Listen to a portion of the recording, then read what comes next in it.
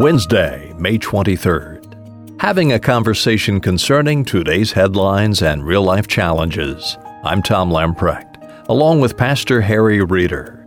Stay with us as we apply a biblical worldview with gospel solutions to put the issues of today in perspective. Harry, there's a little town in Virginia which you've visited many times, Lexington, Virginia, the home of Washington and Lee College, also the home of the Virginia Military Institute. It was at that place that former Secretary of State Rex Tillerson was invited to come and give the commencement speech to the students. He said, if our leaders are to conceal the truth, or we as people become accepting of alternative realities that are no longer grounded in facts, then we as American citizens are on the pathway to relinquishing our freedom. He went on to say, we as a people, a free people, go wobbly on the truth. Even on what may seem to me the most trivial of matters, we go wobbly on America. Well, yeah, and wobbly until it all falls down. Now, I know everybody is reading this as a statement he is making concerning his previous boss, which is the President of the United States when he served as Secretary of State. And I think that deserves analysis, but that's not where I want to go today. I think the removal of Secretary of State Tillerson while he was on a mission by the president and his claim that he did not know that was going to happen, that certainly is an interesting story of leadership and this particular president's style, and Mr. Tillerson, who has come out of the corporate world in order to be the Secretary of State at the request of President Trump. And I think that's a story, but what I think he has done is put his finger on something very, very truthful. It's interesting that it should be done in that particular area because you've got Virginia Military Institute and you've got next to it Washington and Lee College, both of which have very stringent honor codes. And noteworthy, continue to this day to some degree, both of those colleges. One of the previous presidents, as many know, of Washington and Lee College was Robert E. Lee, and in his presidency, he was asked about the honor code, and he affirmed it, but then he said, really, you only need one, and that is you ought to conduct yourself as a Christian gentleman. And, by the way, are student-affirmed and student-enforced in both cases. Here's what Jesus said it, let your yes be yes and your no be no. Don't be nuanced, trying to technically say the right thing, but communicate the wrong thing. Or don't say the right thing in the wrong way. The way I try to say it is this: you say what you mean what you say, and never be mean when you say it. And that's what I think Tillerson is saying, at least on the say what you mean and mean what you say. When a leader says something, it's got to be trustworthy. It has become almost accepted fact. The proverbial, how do you know when a politician is lying if he's moving his mouth? And while that's a joke, it is also a very sad joke. It ought to be the exact opposite. Our first president, now whether he actually cut down that cherry tree or not and then turned himself in, but the fact that things like that develop around a man, the fact that they develop tells you something about the man. The story of Abraham Lincoln, who walked all those miles to return the coin because it wasn't his. The stories abound of the truthfulness and the trustworthiness. You can't be trustworthy if you can't tell the truth. And one of the things that is so important for a country such as this one that is based upon law is that if you lose trust in those who lead you, then everything goes wobbly. Well, how do you attempt to undo the wobbliness?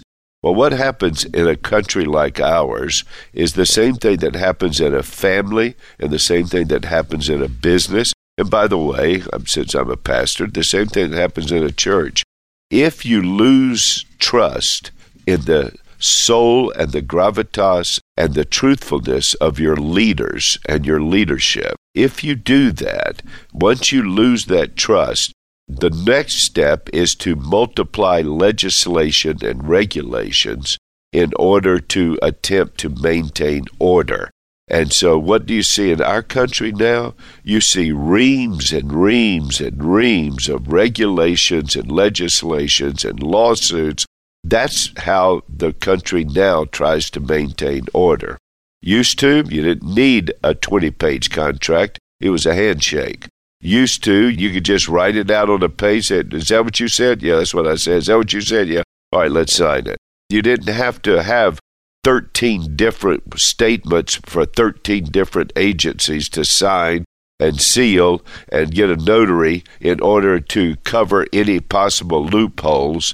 When the reality is, once you get into legislation and regulation to cover loopholes because people aren't trustworthy, well, those same people just create more loopholes, and now you've multiplied more legislation and regulation. If a company, if a church, if a family has leaders that are trustworthy, that speak the truth, are reliable, and you know that what they're saying, they actually say what they mean what they say, and would never be mean when they say it, then you don't need all of those regulations, you don't need all of that legislation, and you certainly don't need all of the lawsuits in order to try to restrain people. So Mr. Tillerson's statement that a nation goes wobbly if its leaders do not speak the truth, and speak the truth in terms of what actually is really happening. This is reality. We don't have an alternate reality that we're trying to create verbally. Here is what's happened. Here are the facts, and then people are trustworthy to affirm them, report them. By the way, not only in the three branches of our government do we need that kind of leadership, in the judicial, in the legislative, and in the executive branch, on the local, state, and national level, but Tom, we need it in what many have called the fourth estate of our government, and that is journalism. To have journalists who do their work well and report facts factually, that is also a blessing. And our founding fathers knew that was important, which is why they created the freedom of the press to hold people accountable and the free practice of religion to mature and maintain our freedoms and call people to truthfulness and trustworthiness. Harry, thank you for your thoughts for today. We look forward to being with you again tomorrow on Thursday's edition of Today in Perspective. As we close out, there are a couple of ways you can stay in touch with Harry Reeder and this podcast. One way is by subscribing to Today in Perspective. It's easy.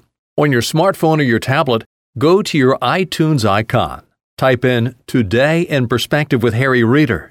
Each and every weekday, on your podcast icon will automatically download a new edition of this podcast. Another way is by downloading the Briarwood app. It's free and it's easy. On your smartphone or your tablet, go to your favorite app store, Google Play, the Windows Store, Amazon Apps, or the Apple App Store. Type in Briarwood PCA. You'll have access to Today in Perspective. As well, you'll have access to our 5-minute daily devotional entitled Fresh Bread, 5 minutes each day in the Scriptures with Harry. A great way to start or finish out your day. A great addition to your personal quiet time. You'll also have access to Harry's 30-minute daily teaching program entitled In Perspective. Harry applies the Scriptures to our lives in a challenging, exciting, and winsome way. Again, go to your favorite app store, type in Briarwood PCA. And again, this app is yours at no cost. Harry would also love to hear from you. If you've never written to Harry Reeder, we encourage you to encourage us. Drop us an email and let us know if Today in Perspective is helping you in your Christian walk. Harry's email address is simply inperspective@briarwood.org. Well, thanks for being with us today.